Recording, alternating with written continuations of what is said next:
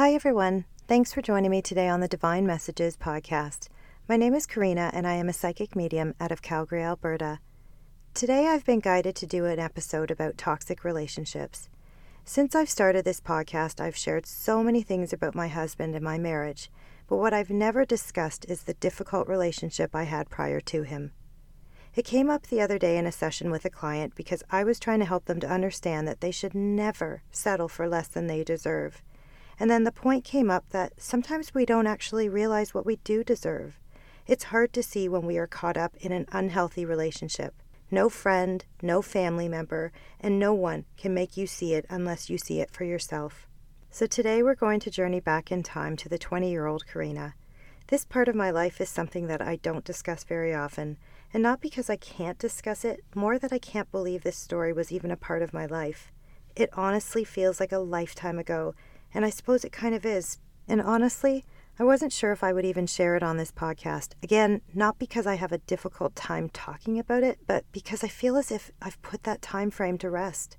I had made peace with all of it because that entire journey led me into the arms of my soulmate and my happiness. But what I have realized in the last couple of days is that this part of my life can maybe save someone else from a difficult relationship. So here we go, back in time. I met this guy at a lounge bar in a hotel in San Jose, Costa Rica. And at that time in my life, I had zero self-worth. I was lonely and I was continuously running from everything and everyone. It wasn't at all a love at first sight kind of thing. It was more like, okay, this person can maybe help me to be happy.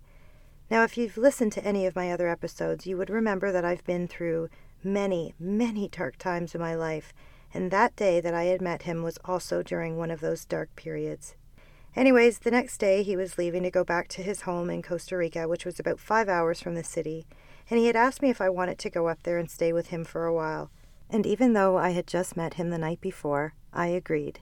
I went back to my apartment a couple of days later, packed up a bunch of my things, and took the 4-hour bus ride to go meet him. Honestly, what the hell was I thinking? I was 20 years old, living in a foreign country, traveling by bus to go stay with some strange guy 4 hours from where I was living at the time. That's how lost I was in my life. I just didn't care. Anyway, so he picks me up from the bus stop. It was late and dark, and I was a little nervous, but not like I should have been. So we get to his house that he had owned, and it was small and cute, but it wasn't finished at all.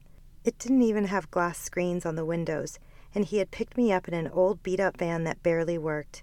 Anyways, I ended up staying and living with him for 3 months, and those 3 months are actually a blur for me. I don't have very vivid memories of what we did over those 3 months, but then one day he said that he needed to go back to the States and asked if I wanted to move there with him. Now, I know that I wasn't really in love with him, but that young 20-year-old me clung to him because I really was that lost in my life. So I flew home to Canada, told my parents I was moving to Texas with him, and they knew that I was dead set on it and nothing would change my mind. My mom's sister lived in Texas at the time and was only about an hour and a half away from where I was going to be living. So my parents decided that they were going to make the 35-hour drive to meet him and take my stuff to live with him and see my aunt at the same time. As hard as my parents were on me, they obviously cared enough to meet the guy that I was going to live with in another foreign country. I remember the day I arrived so clearly. He came to the vehicle to meet my parents and helped me carry all of my stuff up to his little apartment. It was in a really nice area near downtown Austin, and I settled in pretty fast. I found out that he had a nice motorcycle and also a nice SUV that he said that I could drive.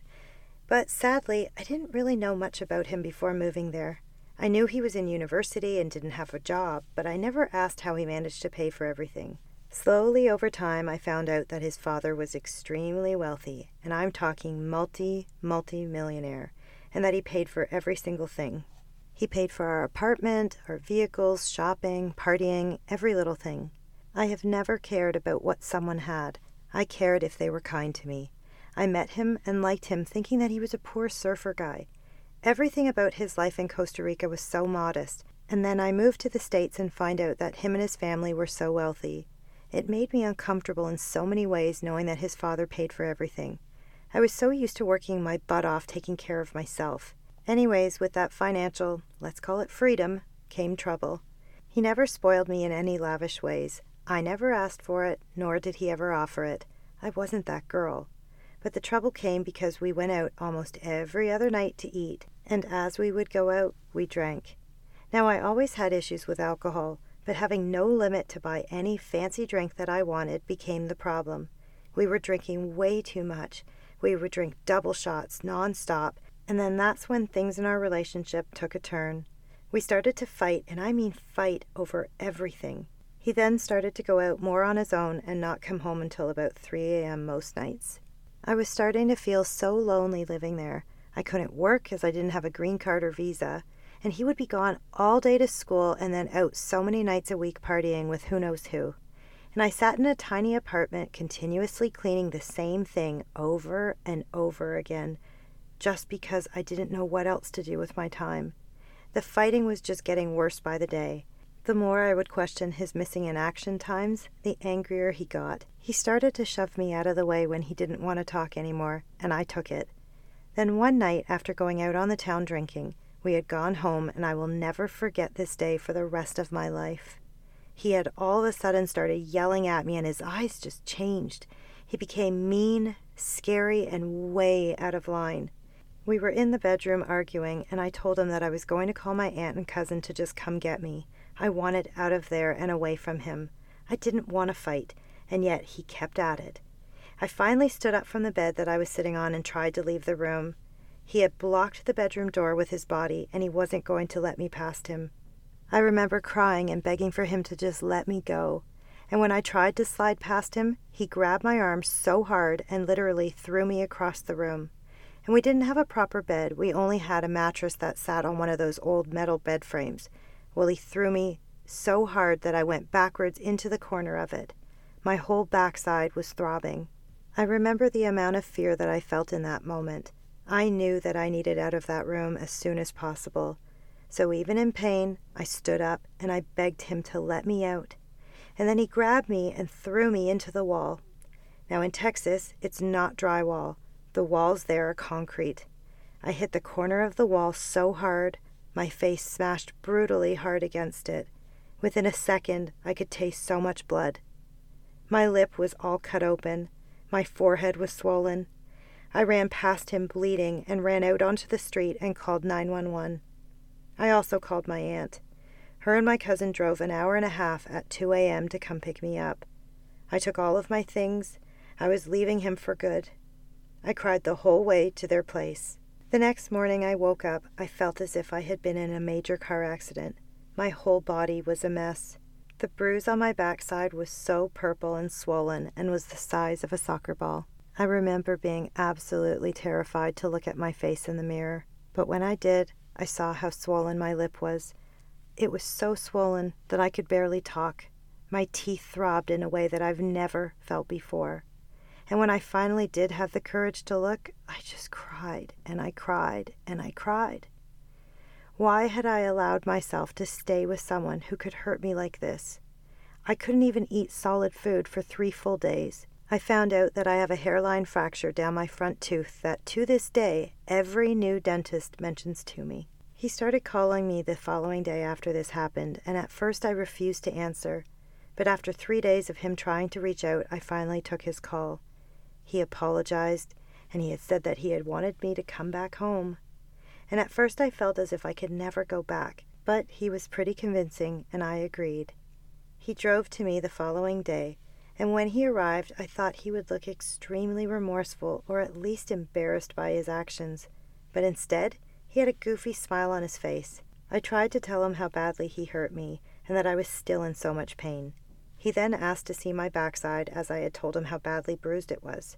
I still remember exactly what I was wearing that day and what he did.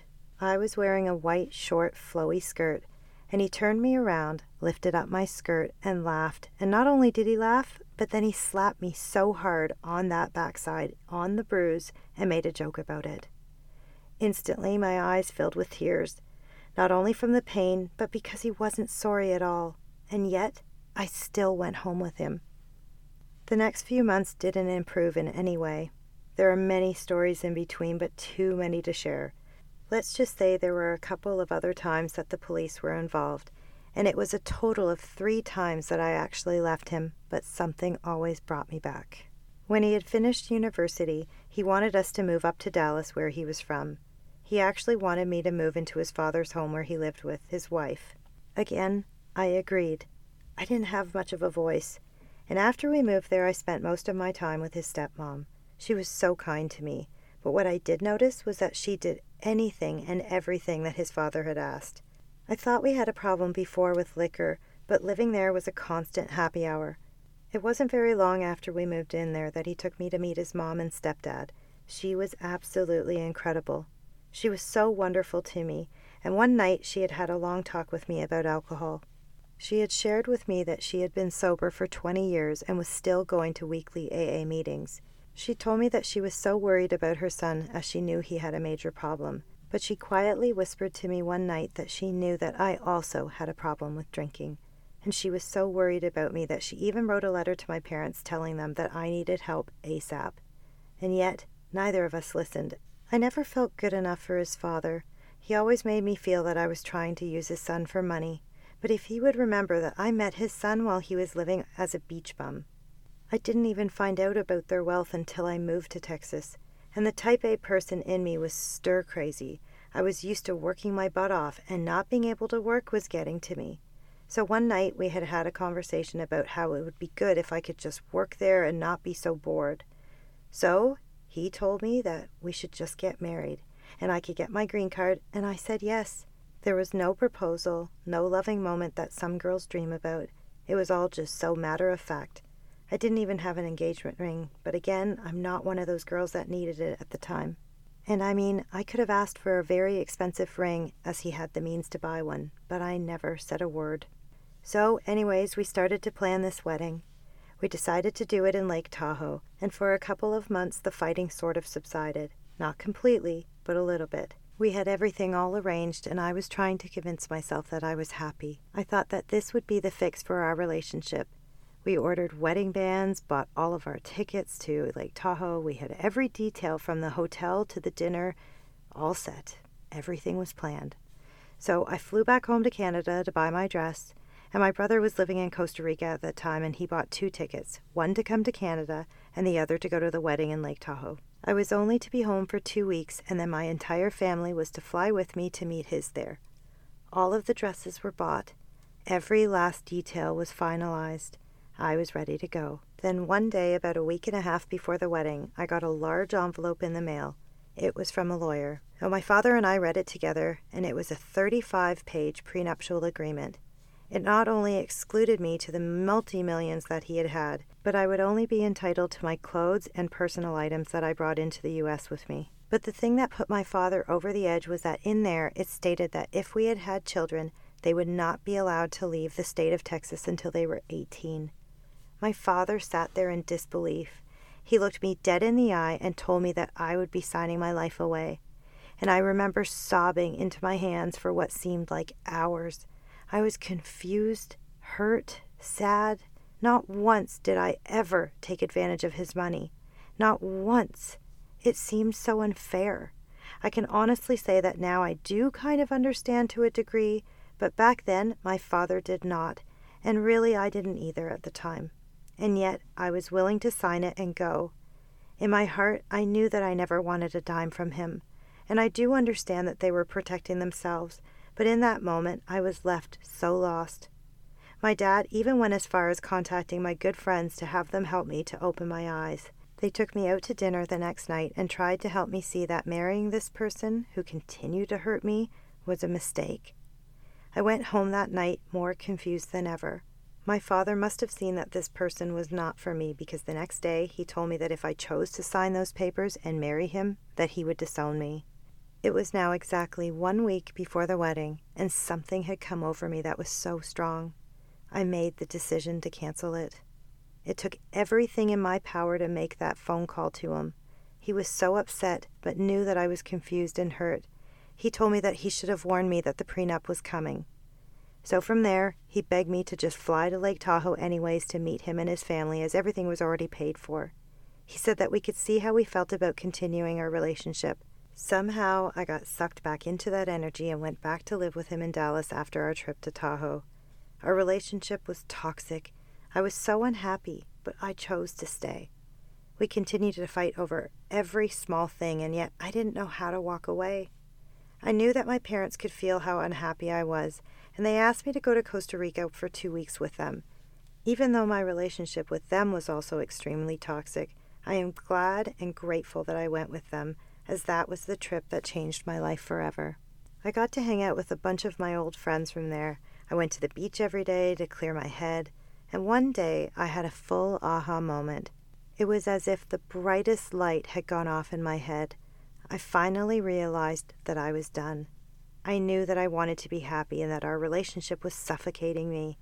I recognized that it was beyond toxic and I needed out. I am so grateful that I decided not to marry him that day. I called him once I got back to Canada after the 2 weeks away, and I told him that I had made the decision to leave for good. I didn't even think twice again. I knew in my heart I was finally done. He was shocked, but he knew this time that I meant it. I asked for him to ship my things to Canada, which he did, including our wedding bands. It was finally over. For about a year after we broke up, I stopped believing that love existed. All I knew from what I believed to be love was heartache. I honestly didn't think that good men existed. I didn't want to even allow myself to get so seriously involved again, or at least for a very long time anyways. Well, one day I was out for a walk with one of my girlfriends and she started to tell me that love does exist. She had met her soulmate and they were so connected and in love. I told her that I didn't believe that it was possible for me, but she said something to me that day that changed my life. She said to me that once I met my soulmate, I would know without a doubt that he was my person for this life. She asked me if I had felt that with my ex, and I thought long and hard about that while we were walking. But I simply answered, no, he wasn't. I questioned him right from the beginning. I tried to convince myself that I was happy, but I knew deep down that he was never my person, nor was I in love. Anyways, fast forward a few months, and my girlfriends dragged me to go out one night to their friend's place. My childhood BFF really wanted me to go meet this friend of hers named Nick. So I go to their friend's apartment, and we all sat down to have a drink, and sitting across from me was this Nick guy. And as cheesy as this sounds, the minute we locked eyes, my heart felt the most incredible magnetic draw to him. It wasn't lust, it was a moment of home. We were both so drawn towards each other that he even came to sit next to me to talk, and it was in that moment that I felt like I had known him my entire life. I had gone out with that group a few more times, and each time we were like two magnets that couldn't stay away from each other. And at the time I was casually dating a friend of mine, but neither of us were in love. In fact, he was still madly in love with his ex, and I was just lonely. So we kind of just kept each other company. But after meeting Nick, I knew that I had to tell my friend that it was over because I had fallen madly in love. I remember telling him that day in my driveway, and he started to cry, which made me feel horrible. I never wanted to hurt anyone, but I had to be brutally honest with him, and I reminded him that he was still in love with his ex, and I was just a Band-Aid. And he actually agreed, and we ended it. I went running to Nick and told him that I had been honest with my friend and that we both knew that we were just holding each other up.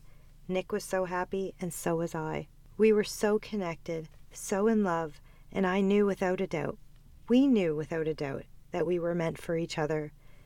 2 weeks after we met, yes, it all happened so fast, he moved in with me. And just 2 months after that, he proposed to me, and I said yes. There wasn't an ounce of hesitation. I knew in every part of my being that he was my soulmate, my best friend, and the man for me. And I remember contacting my girlfriend not long after and saying to her that I finally got it. True love and soulmate relationships do exist, and I've lost count of how many times I've told clients that very story about what she told me. I try to help them see that good people do exist. In the beginning, yes, I did think it was too good to be true. I allowed myself to love, but I was slightly on edge waiting for him to change and become abusive or mean. But he never did. Not in our entire 24 years together. That is when you know that it is real love. Love does not hurt. Love isn't mean, abusive, or negative. Real love warms your soul. It's when two people have a deep mutual respect and understanding for each other. It is when you are with them that your entire being lights up. It is also when you can truly let go and be yourself. That is real love. I truly never ever thought that it existed. I thought that it was all just fictional and that it was just in the movies, but I'm telling you, it does exist. And that's why I felt it so important for me to do this episode. I wanted to help people that may be in a relationship that they are questioning. When it's real love, you never question it. And sure, there may be a few ups and downs along the way, but everything in true love is done as a team. Back when I was 17, I worked at a women's shelter as part of my high school credit. I remember every time a new woman would come into the shelter with her children, I remember thinking, why would anyone ever stay in an abusive relationship for so long? Some of those women would tell me that it wasn't the first time that they had left their abuser. And back then, I thought, geez, how can anybody stay? How could they just not walk away? But then fast forward 3 years, and I myself got caught up in a situation that I would never have expected for my life. I stayed with someone who hurt me. I also tried to leave those 3 times, and yet I kept going back. I now understand why it happens, though, and I hope that maybe this episode will be an eye-opener for whoever needs it. And hopefully by shedding some light on why we choose to stay will be just what is needed to find the strength to walk away and feel deserving of good. So let's go through a little list of why people cannot or choose not to leave an abusive relationship. Number 1, emotional abuse can literally destroy a person's self-esteem. Someone that is in an emotional abusive relationship may not even realize that they are being abused because no violence is present. They slowly become worthless and may feel that there is no other option for them. Number 2, it may be extremely dangerous for a person to leave their partner. Not only could it potentially be emotionally difficult to leave, but also it could be life-threatening, and they feel that there is no way out. Number 3, they are caught up in a cycle of abuse. A cycle of abuse happens when an abusive situation occurs and their abuser then does something to try to be nice, either by apologizing or promising it will never happen again, yet it does. Number 4, they may be manipulated or under control in some way. They may even leave their partner several times before the final time, but they feel guilty for leaving and choose to stay. Number 5, they believe that their partner can change. A lot of people stay because they love them and they feel bad for them, and they always try to see the best in them. Number 6, they may be fearful of how others will react if they leave. They may feel embarrassed, worry about being judged, blamed, or even pitied. Number 7, they share a life together, and that may be children, a marriage, or even finances, and they may feel trapped and do not see a way out at all. There may be many elements that can influence a person's decision to stay in a partnership, and that may not always be an abusive relationship, but can be a loveless relationship. But they fear many things and don't know how to walk away. I understand how it can be difficult to end a partnership when you feel so much is invested in the relationship. It isn't easy to speak up and end something that isn't serving you. But what I do know is that I am beyond grateful that I had a voice and the courage back then to cancel a wedding 1 week before. I listened to that inner knowing, that intuition that eventually I trusted enough to leave for good. And here I am today, married to my best friend, 24 years together, 2 children together, and I can't imagine my life any other way. So I want to leave you all with this today. I believe true love does exist. Soulmates exist. But I also believe that the reason not everyone has found this is because they settle for less than what they deserve. Now let me say this again. Love does not hurt. Love does not coexist with fear. No one has the right to treat you poorly, and you do have every right to stand up for yourself and walk away. I realize that it's not always easy to do, but when there is a will, there is a way. If you are in an abusive relationship, again, whether that be physical, emotional, or even sexual, pray for the strength and guidance to help you leave. If you are in a relationship that is toxic or loveless, pray for the clarity to make the decision to help you feel deserving of true love, real love. If you are afraid and in need of help, please find a local emergency shelter. They will discreetly take you in and give you the help and tools you need to recover. Thank you all so much for joining me today on the Divine Messages podcast and for listening to my story. I want to end today's episode with these amazing quotes. You don't let go of a bad relationship because you stop caring about them. You let go because you finally start caring about yourself. And your relationship should erase your tears, not your smile. True love doesn't hurt, it heals. And lastly, it hurts to let go, but sometimes it hurts more to hold on.